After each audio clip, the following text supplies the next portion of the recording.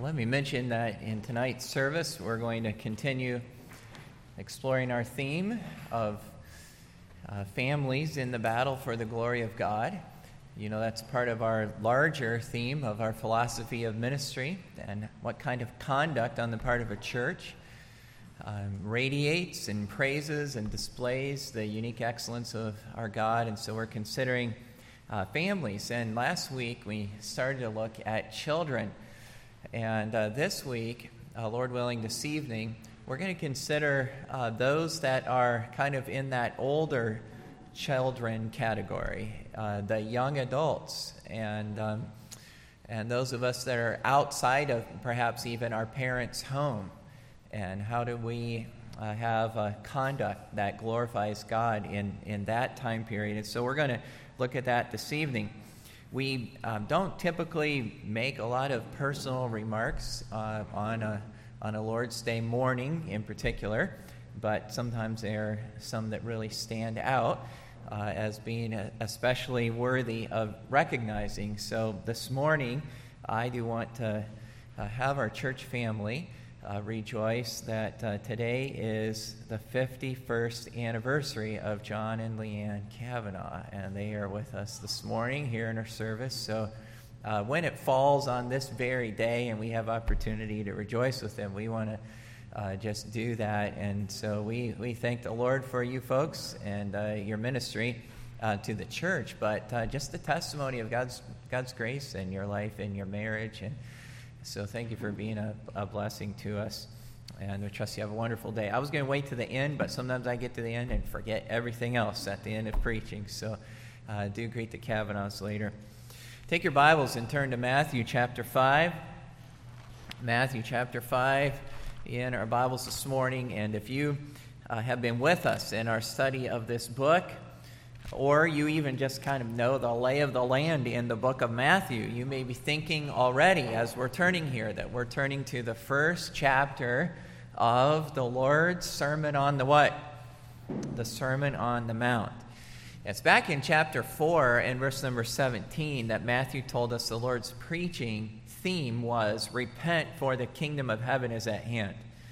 And if you want to know what it would have sounded like to hear Jesus preach on that theme, then you continue reading into Matthew 5, 6, and 7, and we have a sample of the Lord's preaching. And there were definitely some questions about the preaching ministry of Jesus. For one thing, he is out there preaching to the crowds in the open air, but he had not been to any of the seminaries of the day that were run by the Jewish rabbis. It also didn't seem like he was quite as concerned as they were to live by some of the rules and regulations that the Pharisees had been living by. And those Pharisees were regarded as the most conservative and respected religious citizens in the nation at the time. And in addition to all of that, there would be times where Jesus would reference the Old Testament, but a fair amount of his teaching wasn't occupied with expounding Old Testament text. And so all of this combined is leading some of the people to wonder whether this new teacher, maybe didn't have a great deal of regard for the sacred writings of the Old Testament.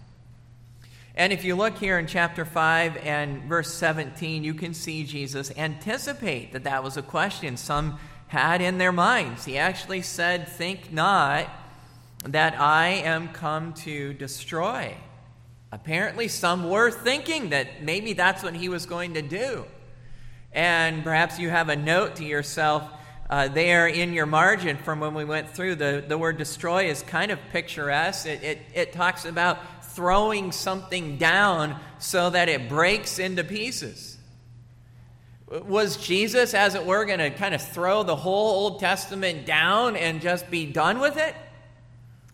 Well, instead of treating the Old Testament scripture like that, continuing on in verse number 17, Jesus affirmed through direct statement that he came to what? He came to fulfill it. which remember was to reveal the full depth of its meaning and its substance. And he further affirmed the Old Testament in verse 18 by promising its written preservation right down to the smallest of letters and punctuation. And then into verse number 19, he affirmed the Old Testament by attributing, you can see it there, greatness to those who honor the entirety, even parts that some might say were the least, not that big a deal. So Jesus' posture was very far away from just dismissing and doing away with the Old Testament. On the other hand, none of that means that his approach was the same as the scribes and Pharisees. Those men, again, were regarded as the scholars, the guardians. They were, we've already said it, but they were regarded as the most religiously devout of the day. But as you move into verse 20, Jesus said that to enter heaven, and look at it again, I say unto you that except your righteousness shall exceed the righteousness of the scribes and Pharisees, ye shall in no case enter into the kingdom of heaven. In order for a man to go to heaven, he's going to have a righteousness that exceeded the most religiously devout and scrupulous of the day. One Pharisee testified that he tithed off of everything he possessed. He fasted 2 days a week. And he even was able to say, I'm not an extortioner, and I'm not unjust, and I'm not an adulterer like so many others are.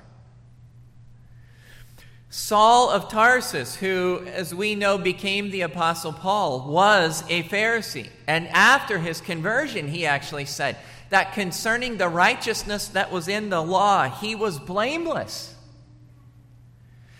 So how do you have a righteousness that exceeds theirs, the righteousness of the scribes and Pharisees?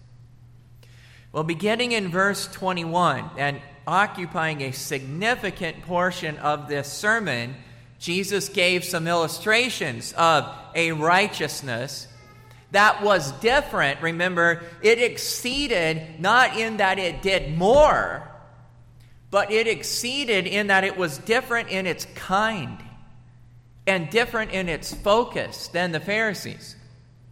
We overviewed the rest of chapter 5 in our last message and into chapter 6, and we saw that the Pharisees had a righteousness that was occupied with the external and even superficial.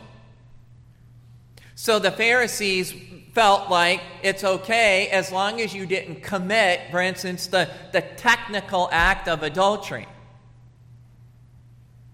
But Jesus said, I say unto you, that seventh commandment God intends to apply to what's going on with your eyes and in your heart and your passions and even down to what you might touch, because you could just say, I haven't committed adultery, but I'm saying whoever looks on a woman to lust after her in his heart has committed adultery there already. So the Pharisees had just a form of righteousness that was external and superficial. In addition to that, the Pharisees also practiced their quote-unquote righteousness to be seen of who? To be seen of men. And in one place, Jesus said they actually justify themselves in the eyes of the others. So as long as others are seeing my virtue, my righteousness, and saying I'm okay, then that's fine with me. Jesus was pointing to a righteousness that had to be in the eyes of God, who knows the condition of the heart. That's the one that we answer to. And with all of that background and understanding that Jesus is going to probe our hearts, that he wants us to think about not how we look in the eyes of others, but he wants us to think about the God who knows our hearts. We want to explore the exposition he gave of the law beginning in verse 21. And the arena of life that Jesus draws attention to, if you were going to mark it off, verses 21 through 25, I would encourage you to mark something like personal relational conflict. All right? Verse 21 is going to reference murder. But verse 22 is going to make references to anger and to insulting words. And then verse 23 is going to make reference to somebody having real offense with us. They have something against us. All right, so I don't want anybody to raise their hands this morning, okay? But I just want to ask you, have you in the past week had any personal relational conflict? Anything that was a rub with somebody, an offense where you were getting heated and maybe said something really insulting to or about them, or you were at least thinking it, or somebody did with you. Okay? When it comes to personal relational conflict, how would you know, for instance, if somebody is guilty of unrighteousness according to Jesus? Well, we're going to start in verse 21 with even what the Pharisees taught that the law has to say about this. So verse 21, ye have heard that it was said by them of old time, thou shalt not kill. And the law said that in the 6th of the 10 commandments. And continuing on, whosoever shall kill shall be in danger of the judgment. Now, right away, to make sure nothing leaks out of our mind in the wrong direction this morning, I do want to have us note that the killing under discussion was not any and all forms of killing. All right, so even in the law, there were clear distinctions between killing in self-defense, or the taking of life accidentally, or even the taking of life as part of the function of a duly constituted civil government. There were distinctions between that kind of killing and what was murder. And the 6th commandment was forbidding murder. And I would also add that if we were just this morning, if where we were was the 6th commandment and its prohibition against murder, then we would be spending some time talking about the killing involved in abortion, or the so-called mercy killing of euthanasia, and even exploring what the Bible has to say about suicide. I do believe the Scripture points to all of those actions as also forbidden by the 6th commandment. But because of the indications in our text of personal offense with others in relationship dynamics, we're going to be a little more restrictive this morning to the kind of description. I don't want you to turn, but it's Numbers 35 that gives the best description of this.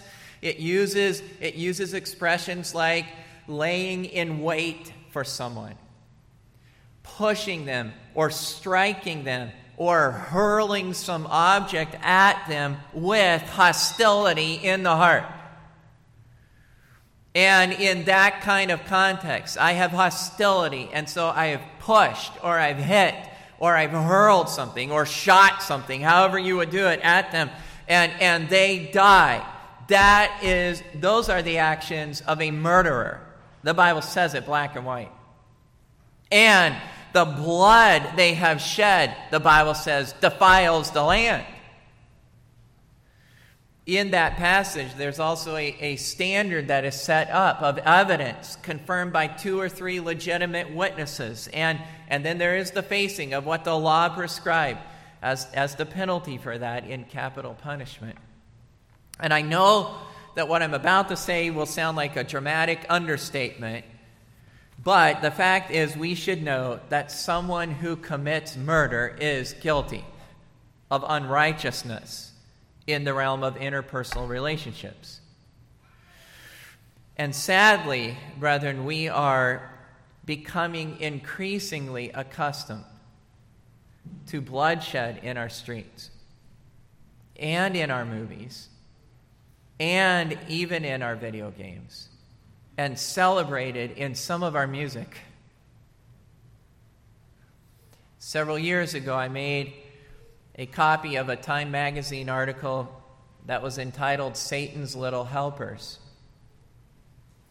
And it was featuring the Marilyn Manson rock band. The article relayed the fact that all of Manson's band members had adopted the names of celebrity idols and serial killers.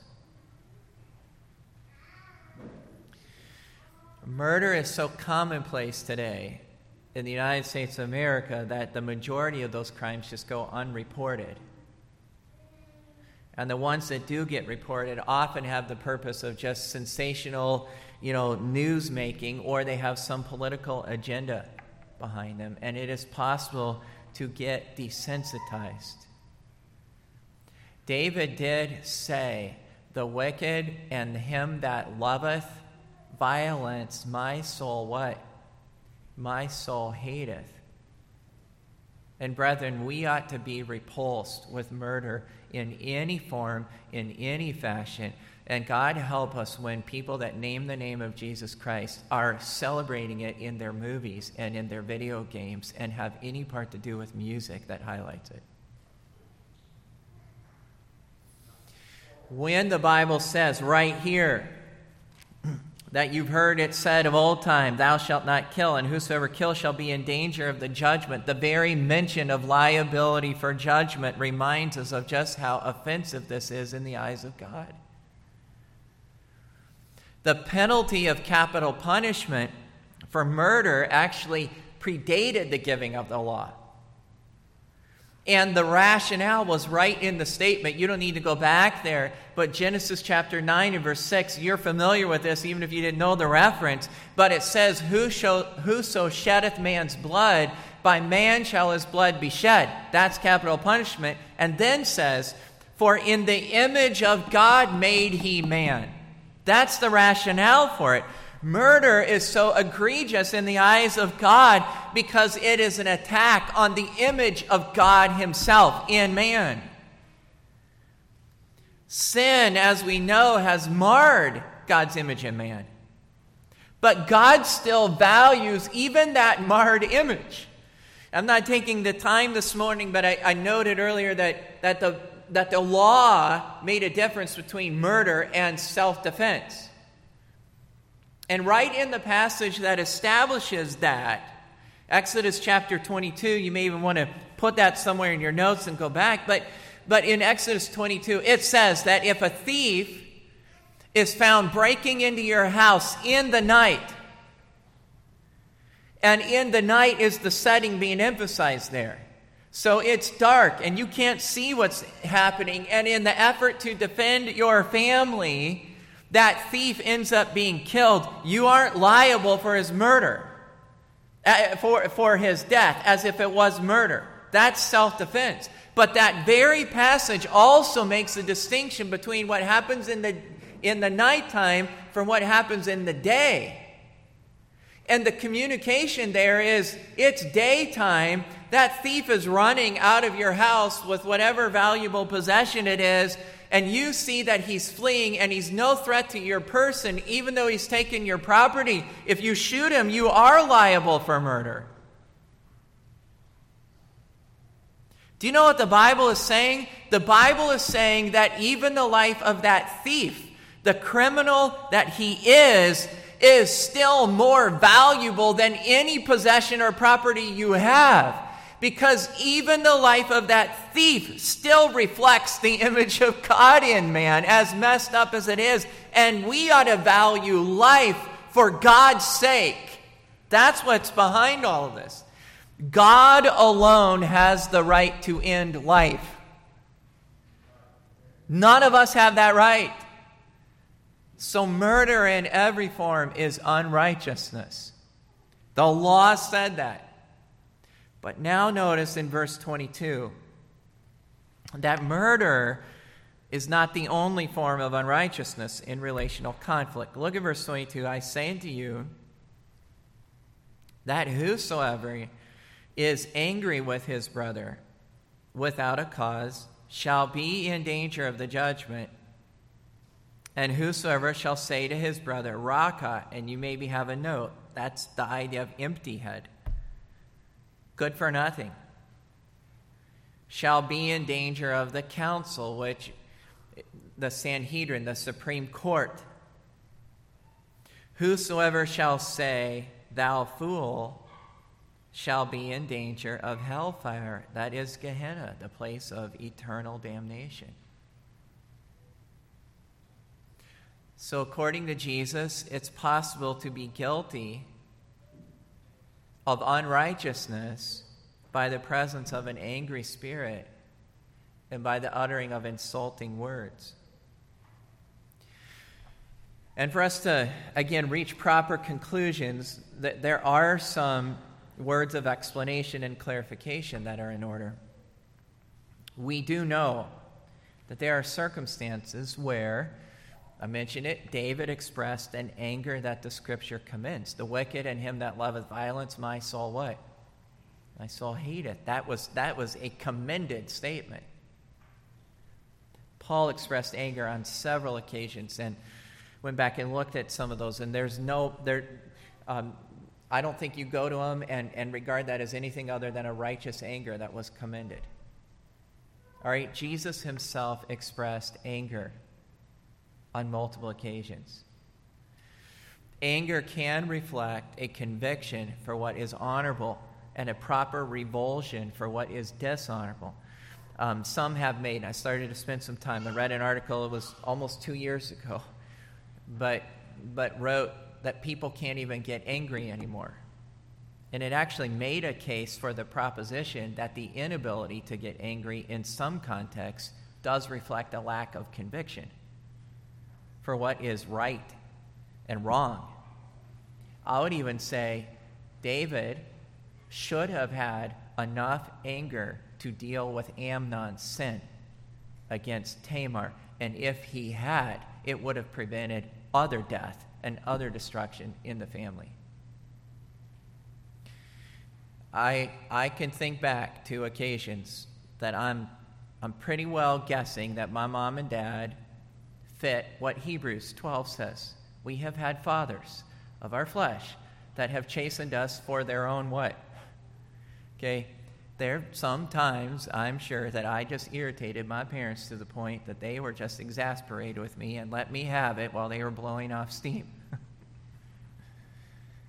Okay, but I can also think of a couple key occasions in particular where my dad and my mom had an anger that had a very edifying effect on my life. And I remember one to this day where I was entirely inappropriate with my grandmother, and my dad had overheard it, and I didn't know he was listening. And he had a proper anger that taught me something very important about lines that should not be crossed. I've watched other leaders get appropriately angry and learned something even as an observer. Right? We can see those things commended in the Scripture. But with that kind of clarification there, we do also need to acknowledge that the weight of warning in the Scripture points to the danger and devastation of what in men is most often a carnal and destructive passion. James 1 verse 20 says, "The wrath of man worketh not the righteousness of God." Proverbs 27 verses 3 and 4, "A stone is heavy, the sand is weighty, but a fool's wrath is heavier than both. Wrath is cruel, and anger is outrageous." The destructiveness of anger is why dads in both Ephesians 6 and Colossians 3 are told not to provoke our children to anger. And in the context here of our Lord's sermon, the anger that is under discussion goes with the rest of the description, which speaks of uttering these insulting words, raka and fool and so on. And even when we turn our thoughts in that direction, especially with this one fool, we do need to add, again, another clarification. the Scripture does describe certain actions as foolish. And the Bible does label certain men as fools. It's appropriate to teach and preach those texts and to apply them. Right? But when you put all of these expressions together, the picture is really not that hard to identify with. All right? We are personally irritated, convinced, that some problem is their fault, and I'm sick and tired of it, and I'm not going to take it anymore, and we issue a rebuke, and it has no chance of being edifying and no chance of doing any good. We are just blowing off steam. We're going to give somebody a piece of our mind. And when we do that, we have assumed a position of personal superiority. And the passions of our heart and our derogatory speech reflects that. I hope and I believe, by God's grace, that my kids have been on the recipient end of some edifying anger. But I know that far too often what has happened is just blowing off steam. And it's not helpful. It's devastating. And honestly, when that happens, wherever we are being jerks and proud and acting superior, and it's like I've got the right to say whatever I want to whoever I want. This is what Jesus is going after and condemning, and saying that the law was always intended to deal with. Now, brethren, all of this, all of what's in our heart, maybe that never came out, and certainly all of what comes out, all of this makes us guilty of unrighteousness. All of it makes us liable. Listen, here, you can see it, right? He walks through. If you kill, you're in danger of the judgment. And if you harbor this kind of thing in your heart and you say these kind of things with your mouth, you're in danger of the same kind of judgment. All of this makes us liable for the same punishment in the eyes of God as somebody who has committed murder. Those attitudes and those words, they aren't the same thing as murder. I will say that very often they're the first steps in the direction of murder. Cain, as you know, who was the first murderer, he murdered his brother Abel, but it began with anger in his heart. And again, to the point at hand in this text, those attitudes and words aren't murder, but they are displays of unrighteousness under the same umbrella. They make us liable for the same penalty. And one impact that ought to have, and we said this as we overviewed all of this section, but we'll say it again with really every specific part of it, is one impact all this ought to have on me is the realization that I need a righteousness with God that I don't have on my own. Because I may never have laid in wait to try to end somebody's life, but I am still liable and I'm in trouble with God because of the sin of my heart. And I'm going to have a righteousness that's given to me. I'm going to have the righteousness of Jesus Christ applied to my account with God, or I'm in big trouble. But that isn't the only application that the Lord wanted his hearers to make of that theme. He didn't want everybody to just hear, you're guilty, you need Jesus. And I don't mean to make light of that at all. We know that, though, because he went on. He didn't just stop there. He wanted people that knew their righteous standing with God depended on their faith in Christ. He wanted those of us, can I say it this way? He wanted those of us on the other side of the cross, so to speak, in our relationship to it. He wanted us to still deal with our passions and with our mouths and to do right by his grace practically. As much as lies within us, verse 23 exhorts us to reconcile right now. Look at verse 23. Therefore, if thou bring thy gift to the altar, which in this case, the altar would be what? An act of worship, act of service and worship. And there rememberest that thy brother, I'll just say this way, even if you go to personal private prayer as an act of worship, you're going to go to God in prayer, or you're going to come to the gathering of the assembly on the Lord's Day. Okay? And you start to go through an act of worship and remember that your brother has aught against thee. You could put right there, unresolved conflict. Verse 24, do what? Leave there thy gift before the altar and go thy way. First, be reconciled to thy brother, and then come and offer thy gift. James says, how do we bless God, whom we've not seen, and curse man, who we have seen? Right? Out of the same fountain comes forth sweet water and bitter. Out of the same mouth comes blessing and cursing. And I'm going to gather for worship of God, while in my heart there is this hostility and enmity towards another that is made in the image of God. And when that happens and God brings those things to our minds, listen, He doesn't want us to go, well, I blew it again, I hope that I get over it.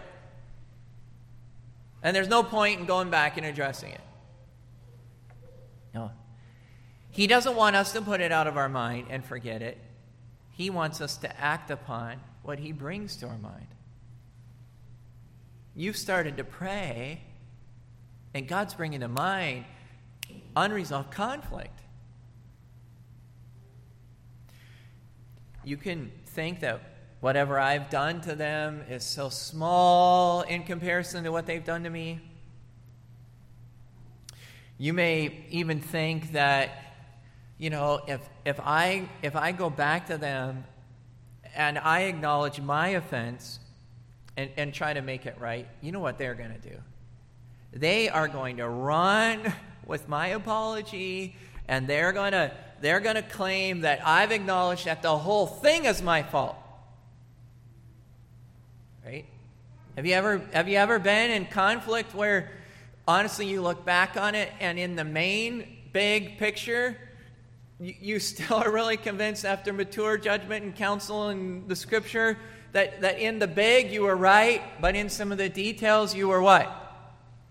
The way you handled it was wrong. And God starts to convict about the part that you did that was wrong in the thing. And you start to fear, but if I go back and acknowledge that, they're going to say that I've acknowledged it was all my fault. You know what? That's likely to happen. It's happened to me. It's probably going to happen to you. But I can tell you, as personal testimony, that even where that thing has been used against me, my own heart has been cleared to really worship God. And I have seen God step into the picture in ways that I never could have imagined. Here's the bottom line, though, brethren. You never lose when you take the Lord's own counsel and act on it. You never lose. But if you don't address the matter and you let it sit, and I'm not talking about letting it sit for the sake of being the most wise and appropriate time and so on. But I'm talking about letting it sit, just hoping it goes away. You let it sit, and you let the thing just continue to grow in the other party. The day may come where they take it much further. Look at verse 25.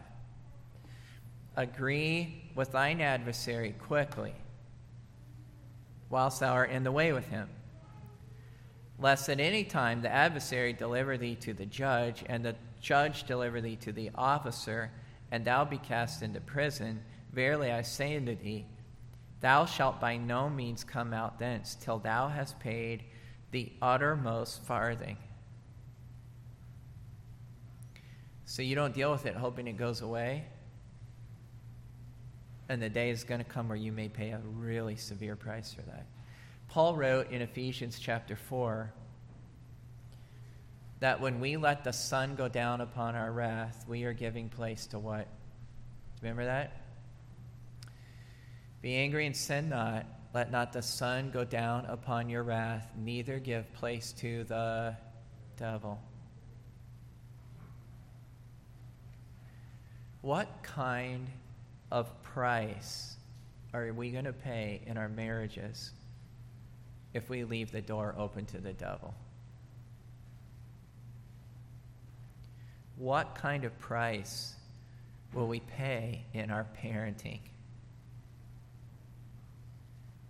if we leave the door open to the devil by a whole series of unresolved conflicts?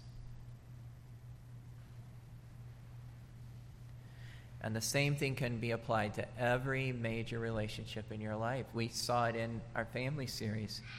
1 Peter 3 says that when a husband is bitter against his wife, his prayers are hindered. Allowing those things to remain, Ephesians 4 later says, grieves the Holy Spirit. And here's what's interesting. You and I don't get to negotiate the price we end up paying. Right? Look at what he says here. You're not going to come out till you have paid, the end of verse 26, the what? Till you have paid the uttermost farthing. That's like saying, paying the very last cent. Brethren, you could lose everything. You could lose everything. Well, I don't think it was that, I don't think it was that big a deal. I don't think it's going to end up being that big a deal. Well, we choose our sin, but as someone said, we don't choose the what?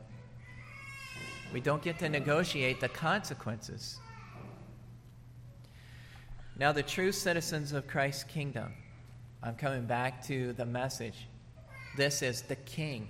And he's preaching, repent, for the kingdom of heaven is at hand. And he's talking about what are the marks of true citizens of his kingdom.